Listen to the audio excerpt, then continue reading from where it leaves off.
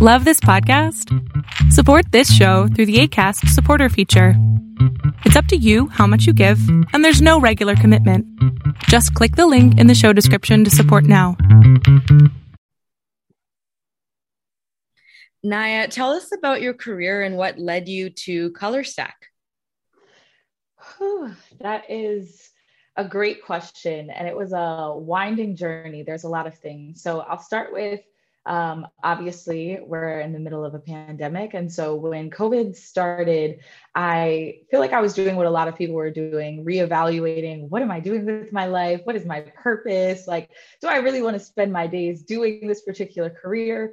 And so I ended up transitioning. At the time, I was like in an HR coordinator role. And I ended up transitioning into a recruiter role at a startup. And so that was a lot of fun. It was a globally distributed team.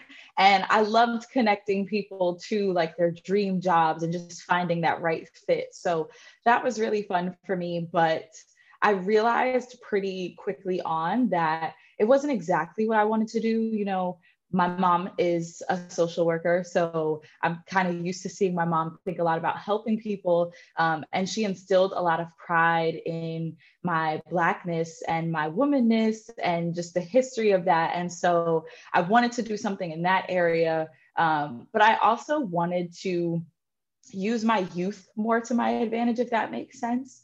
I remember calling my dad actually and crying probably like a year after graduating college and like my first full-time role. I was like, I feel like nobody wants to really like let me do anything. Mm-hmm. Like, I was like, I have all of these ideas and all of these things I want to do. And everybody just keeps telling me, oh, you're so young. Just give it a couple more years. You could do that in a little bit. Do this thing first. And I was like, I just want to explore. That's how I learn. That's just how I do what I do best. And so my dad, I remember he just told me, so go somewhere where your youth is valued. So I started thinking a lot about working with students and working with Black and Brown students in particular. And I feel like I pretty much just kind of manifested ColorStack. I started talking to everyone I knew. I was like, I know I want to work with students. I don't know what I want to do, but I want to work with them. And I want to just teach them all of the things that I've learned from like my HR and recruiter expertise. Like there's so much about adulthood and careers that we don't know. And so I stumbled across the ColorStack job description in a Slack channel. Literally one of the students just happened to post it there. And I was like, this is everything I've wanted to do. This is working with Black and Brown students. It was a program manager of career development. So it was very focused on helping them navigate sort of the internship and job search process. And I interviewed with the CEO, we hit it off. And it was just so well aligned. It was everything that I was looking to do. So a lot of different things kind of played into that, but that's how I ultimately ended up at ColorStack. I love that. And something you mentioned about go where your youth is valued. I think a lot of young, smart individuals are excited about their first job and realize that they may not have the flexibility to explore, to test, to fail, to learn as you might, for example, in a startup. I think those environments are more primed for youth to really experiment and be given more responsibility and have autonomy. And I'd love to know, what do you think that young people in particular can do to raise their hand and try out new things and be in a position where they can explore, as you mentioned, if they're finding themselves kind of stuck in their role? Yeah, I think that's a great question. So I think we oftentimes spend so much time focused on what we can do at work. And it's probably because we spend so many hours of our day and so many hours of a week at work. But there is this larger, huge world out there to explore. And so even in my sort of early roles, and honestly, even in college, I was always trying new things. My friends notoriously knew I was never on campus. Either because I was going to see like friends, family, my partner at the time, or I was going to workshops and panels and finding out about what was going on in the city and trying to gather as much information as possible. So I would say the best thing to do is just scale the internet. Google is your best friend. I was literally always going through Eventbrite, looking for new newsletters to subscribe to, read the emails too. I think that's something I always tell the students that I talk to now. There's so much value in scrolling to the bottom of an email that someone sends you. And I think there's so many people would ask me in college, Naya, how did you find out about that thing? And I'm like, we all got the same email. It was the email that they sent out to the entire class.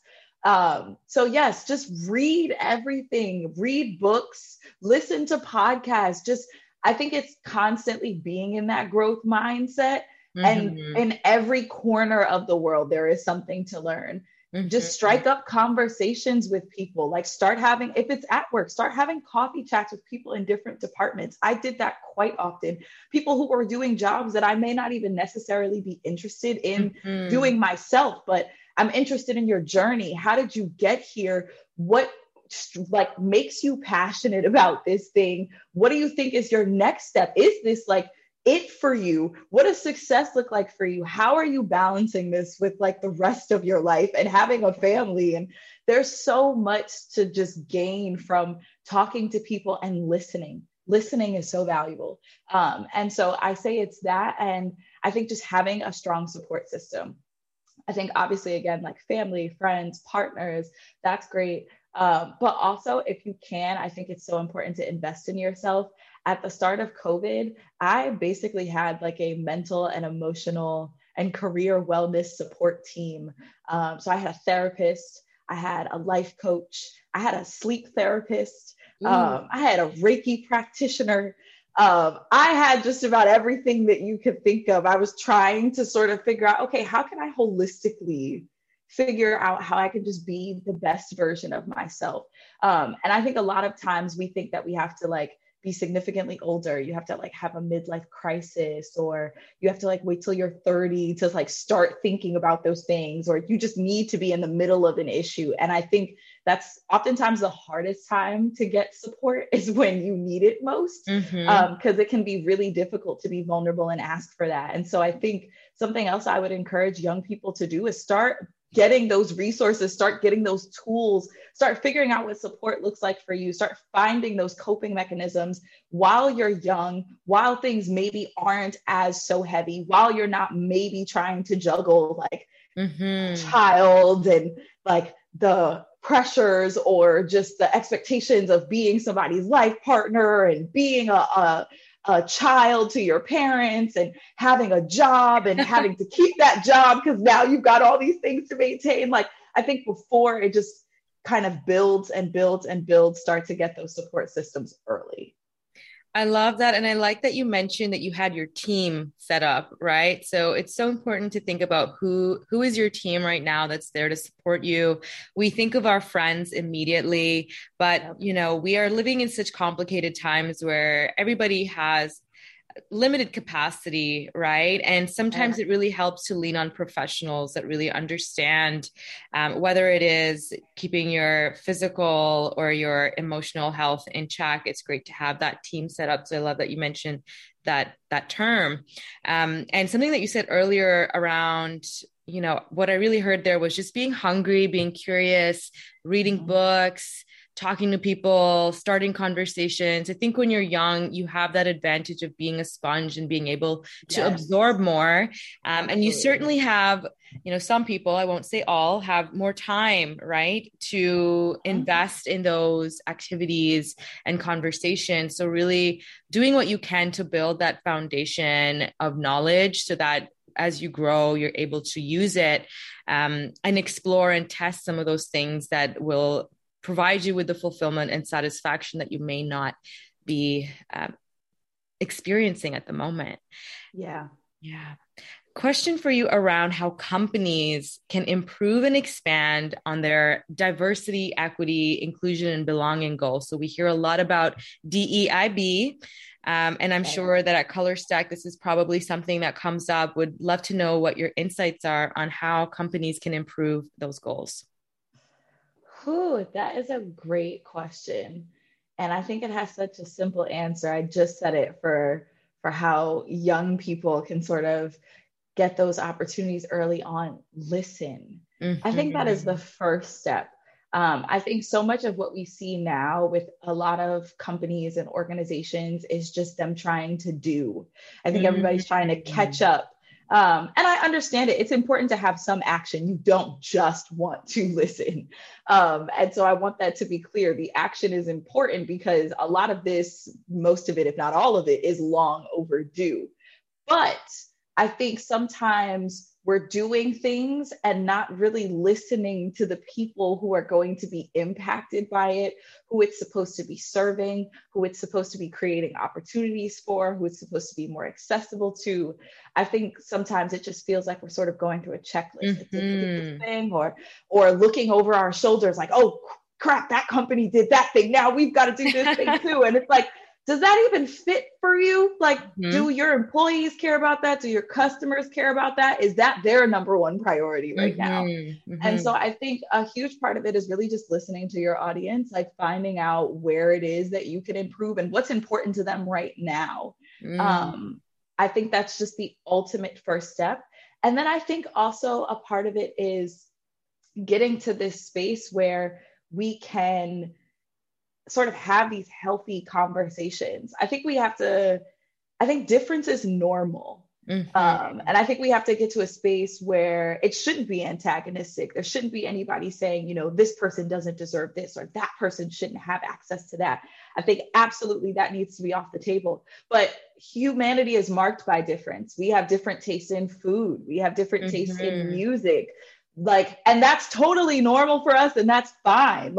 We've accepted that. We embrace it. We are curious about it. You will go somewhere else. And it's so important. Cultural immersion when you travel is so important.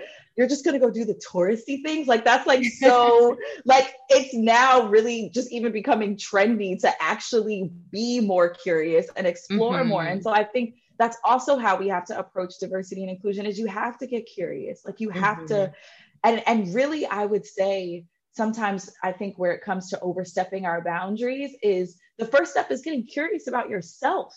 I think the more that you learn about other people, it's always reflecting back on you what's similar about us and what's different about us. And so I think that's also the first step is let's be more self-reflective as individuals within an organization for leadership teams.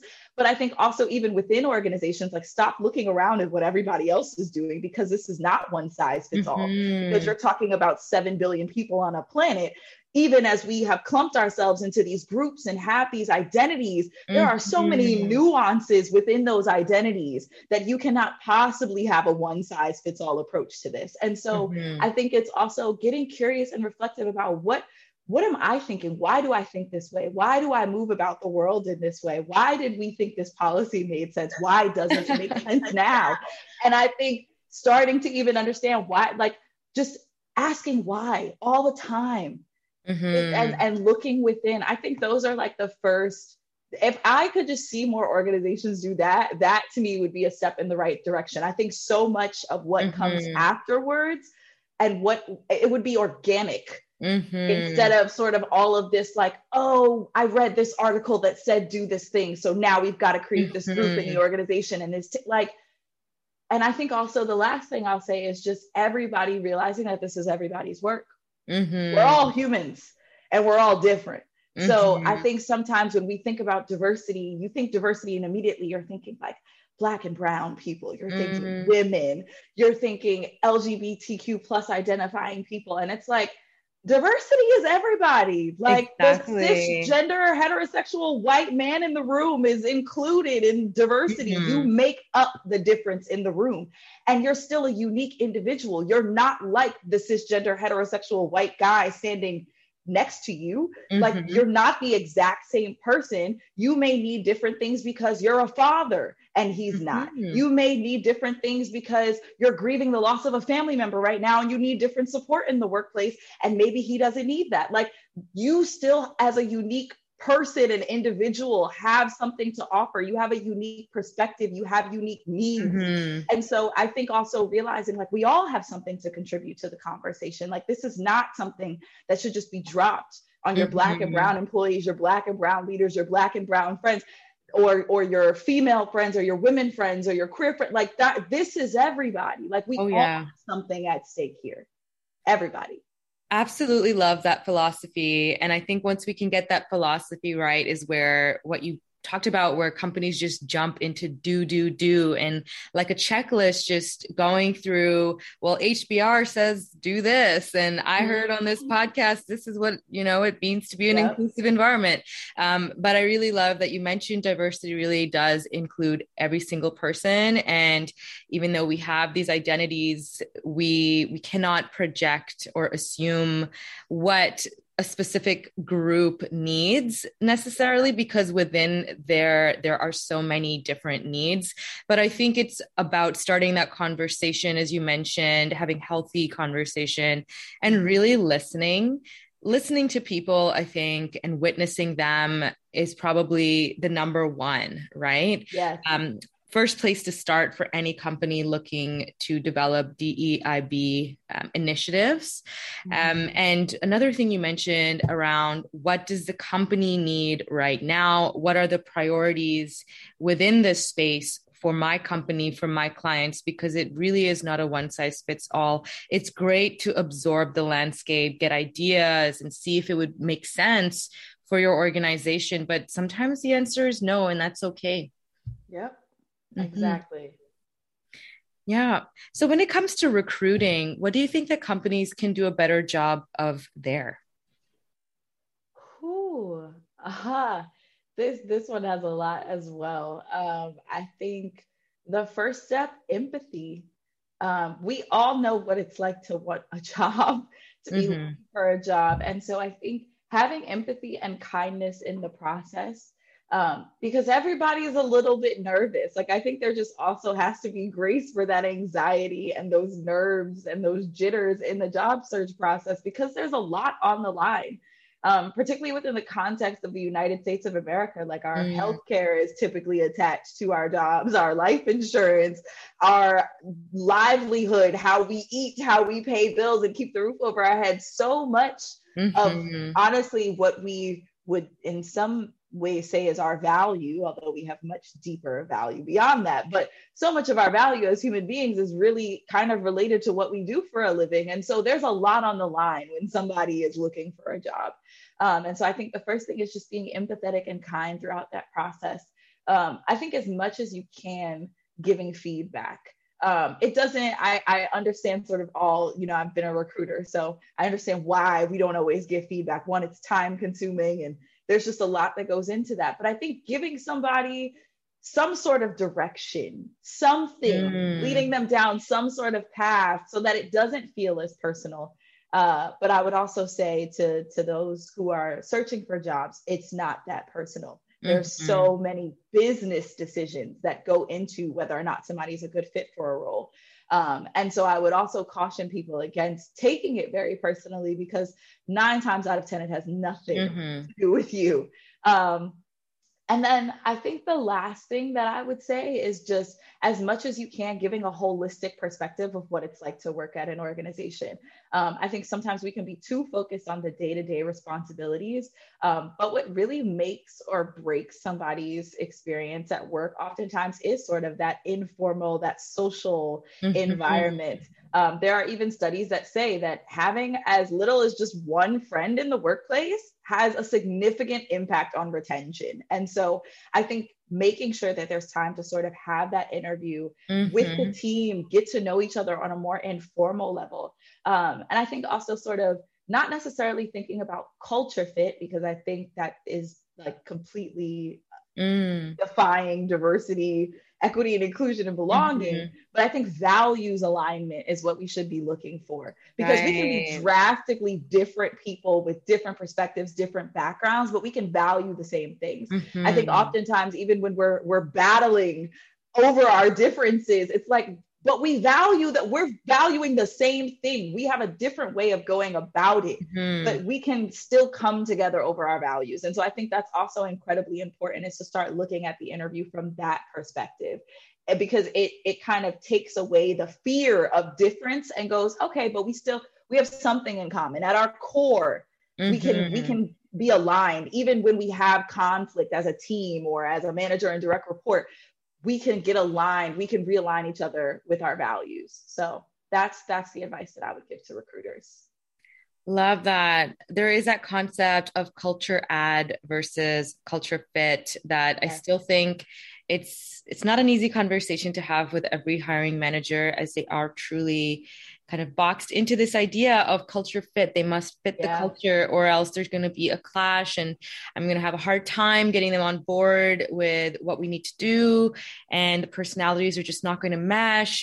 All of this hesitation, I think, can be redefined once we align on the values, as you mentioned. Yeah. And I do see a lot of companies having a specific section in their recruitment process dedicated to having a values interview. So some of them will loop in mission and values together. And I think it's when you have employees that are working towards the same goal and committed to that goal, and they value the same thing. So when we talk about values, it could be a value for learning. It could be a value for impact, right? There's so many different types of values, and just kind of making sure that you're prioritizing the same things. Yeah. And when you have that page to land on together, it doesn't matter what other differences there are in terms of personality, background. I think those are the things that we would probably label with the culture add, and helping us maybe arrive at a solution from a new perspective. Exactly. 100%. Like, I think it's so important to think about it as like, this person is bringing something new. And I think especially if you're sort of a B2C, if you're working with customers, like in particular, this person is bringing a new perspective to what maybe our customers need, what our customers are thinking about. But like I said, just again, that realignment on values of like, when there is a conflict, we can center ourselves and arrive back at this thing that we've all agreed is important to us. And so when companies get clear on their values, I think that that's also something that's incredibly important. Is sometimes we have these values, and I've asked a question in an interview of like, can you tell me about a recent example when you or someone on your team lived into your values? And people will stumble.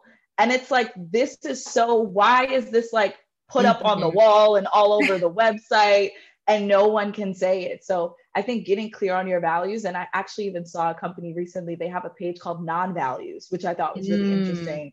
And so it's like, if you're considering working for us, here's all of the things that would actually, if these are things that you value or things that you're considering, then yeah, we probably actually wouldn't be the best fit for you right now. And so I think even something like that could be really clear of like, here's what we're really great at and what we could offer you and where we could be aligned. And if this is important to you, that's totally fine. But maybe we're not the best position to give you that at this point. I love like that kind of clarity and transparency can save you so much hassle as an employer. And a really good example, I think I've seen this too. I've seen it on Deck. So On Deck has job descriptions where they will mention why they would be a great fit, and then they'll have a list of why we might not be a good fit. And it's that kind of transparency that weaves out people that really are not on the same page with those values. And it helps attract the people that you really do want to test and see if there's a good compatible partnership there. Thinking about observations you've noticed when people are job searching today versus previously, what are some trends and changes? Oh, that is a good question. I think I think the first thing I'm noticing is just like the diversity of backgrounds and experiences. I think you're seeing people coming from everywhere. I think especially now that this pandemic has sort of brought on this distributed remote workforce. I think just the diversity of the pipeline now is amazing. And I think, to me, companies really have no excuse because you have access to so much more people now. But I think what's also kind of largely different is even, I think, how we're seeing resumes being formatted is really changing. I think that's something that's also incredibly important. And I've done some career coaching in my time, and I think there's room for creativity. I think you still want your resume to be simple and easy to read. It should be clear. I should be able to kind of follow it and know what the different sections are.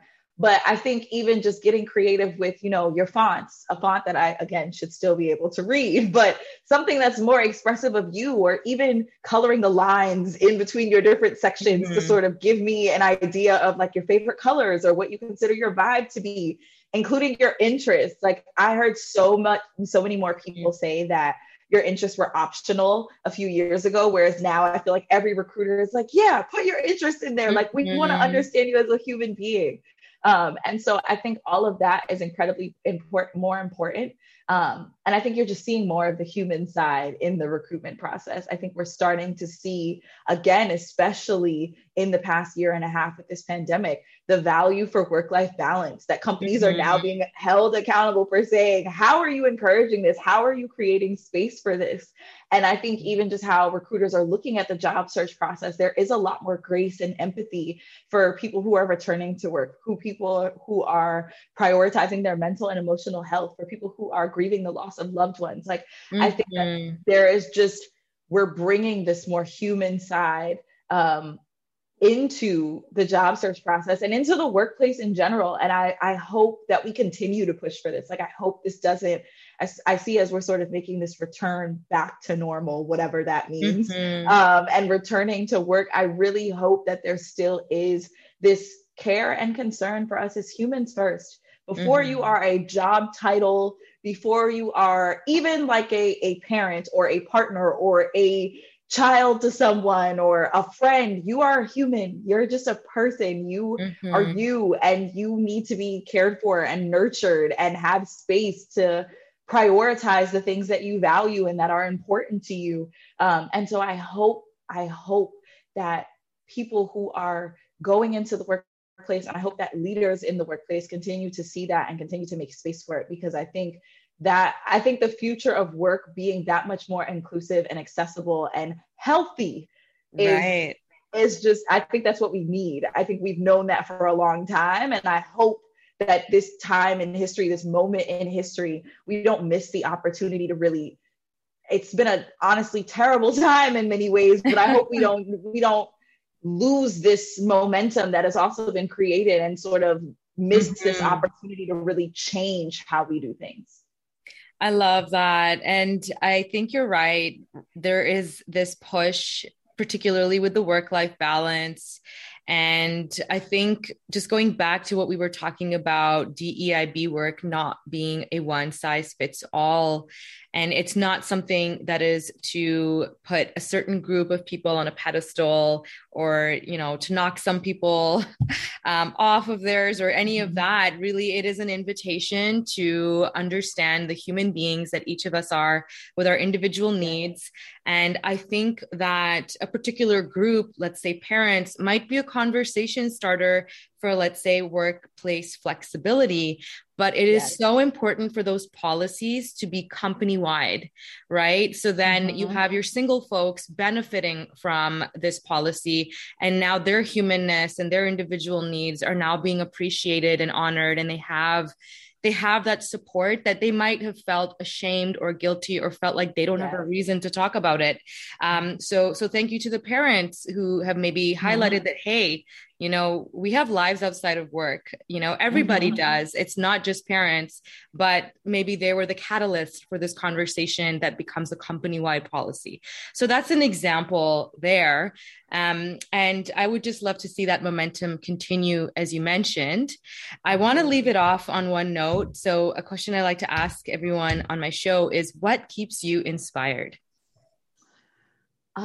So many things. First, I'd probably say my younger sisters. I'm the oldest of 4, so I have 3 younger sisters, and they keep me inspired. I think there's a lot of wisdom to be gleaned from older generations, but I think this newer, younger generation has a lot more fearlessness and hope. And I think they're just so themselves and rebellious, but in this beautiful way, like rebellious in this, like, create space for mental and emotional health, and like, let's have challenging, difficult conversations. Like, I just love it. And so I feel like my sisters just keep me inspired all the time. The students I work with, I really just love working with younger people because I feel like they're constantly challenging the status quo.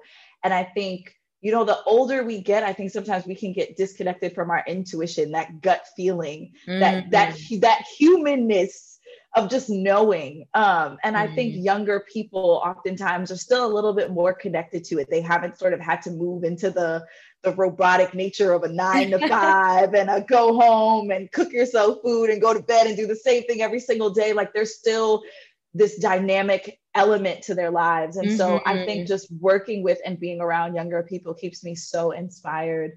And I think also right now, just the momentum, the conversations that we're having keep me so inspired. It can definitely bog me down as well. So I have to kind of take it in, I have to pace myself as I take it in. But I think that so many of us are having conversations that are long overdue, are pushing for and demanding action that is just so needed. And I think it's beautiful to see us standing up for one another, to empathize with each other, to try to understand each other. And to really, I think the nature of our society now is so convenient. We can be so lazy. Like you don't even have to stand outside and hail a cab anymore. You can just sit down and wait until the app tells you it's right outside. Like we don't have to even move anymore. And so I think for a while there was almost this complacency, like just it is what it is. Like things are better than they were a couple of years ago. So just, we'll take it. Like, I think there was almost the like, just gratitude for things don't suck as bad as they did before. So I'm not saying anything. But I think now we're back in this space of, okay, maybe things don't suck as bad as they did before, but they still could be improved. There's still a lot of work to be done. And I think on an individual level in psychology, you're always sort of pushing to be the best version of yourself. And I think that's what you're seeing now, is just this push by society. Like, we can be better than this. We are better than this. And let's be that. Let's show that. Let's demonstrate the change that we want to see in the world. And so that, I think, in spite of everything that is going on in the world, to still hear, even if it's small groups of people, because I think it's a domino effect. Like it starts with one person. Like it doesn't automatically, there's not a set number. Like, oh, it takes 6 people to implement change. If you don't have 6, 5 people can't do anything, but 6 is like, there's no golden number. It just starts with one person. And so I think even when the conversations feel like they're too small or there's not enough people talking, I'm just happy people are talking. That's where it starts, is just putting the thought in your head. Maybe it won't be significant now, but maybe it'll have a trickle down effect. And so I think just all of that keeps me inspired, because I think I care about impact. I want to leave the world better than it currently is by the time that I'm gone. And so I think just seeing that there are people who are committed to that just it reminds me that I'm not the only one. I think sometimes we can feel like we're the only one who cares. Like, why does no one else care about this thing? But I think I just am constantly reminded, like, people care. We care about each other. We care about ourselves. We care about each other. And it's just, it takes time. It may not be as fast as we want it to be. It may not even be in a time where we get to see it, but it's happening. And I'm grateful to be a part of it, even if it's just a small part of it. So. Love that. I think for sure there is a whole wave of conversations happening right now, and so many of them may feel uncomfortable. Some of us are expressing our true feelings about situations for the very first time, and it can be very scary. And it's so important to know that we all are part of this wave, and there's really no right or wrong. I would say it's just so important to just talk. And the moment we are allowed to express ourselves and to be authentic and to be brave, I think that's really where the change begins. Once we're open to correcting and we're open to providing others with that grace as well, I think that's the way that we'll be able to build and to continue to challenge the status quo and to make work more inclusive for every single human and find that work-life balance, create a better way to recruit, create a better way to job seek, create a better way to develop ourselves, to develop work and develop society the way that we really want it to be. Yes, absolutely. And just remembering there's always that gray area. Like there's always, even as we're trying to build things that are more accessible to groups, like there's always there's always room to understand somebody else's perspective and to see where they're coming from. I think that's so important. So very true. Really leaning into that gray space and trying to understand each other as much as we want to be understood. Yes, 100%. Thank you so much, Naya. So much insight from you. It was such a pleasure. Thank you. Thank you so much. It's been an honor talking to you today. I hope you enjoyed today's episode of the Career Catharsis podcast. It would mean the world to me if you shared this episode with somebody that you know to inspire someone to take the next step in their career. Send me your feedback at coach.neha.khurram@gmail.com. Connect with me on Instagram at coach.neha or find me on LinkedIn. Simply type my name, Neha Khurram, and you'll find me. Looking forward to connecting and see you next time.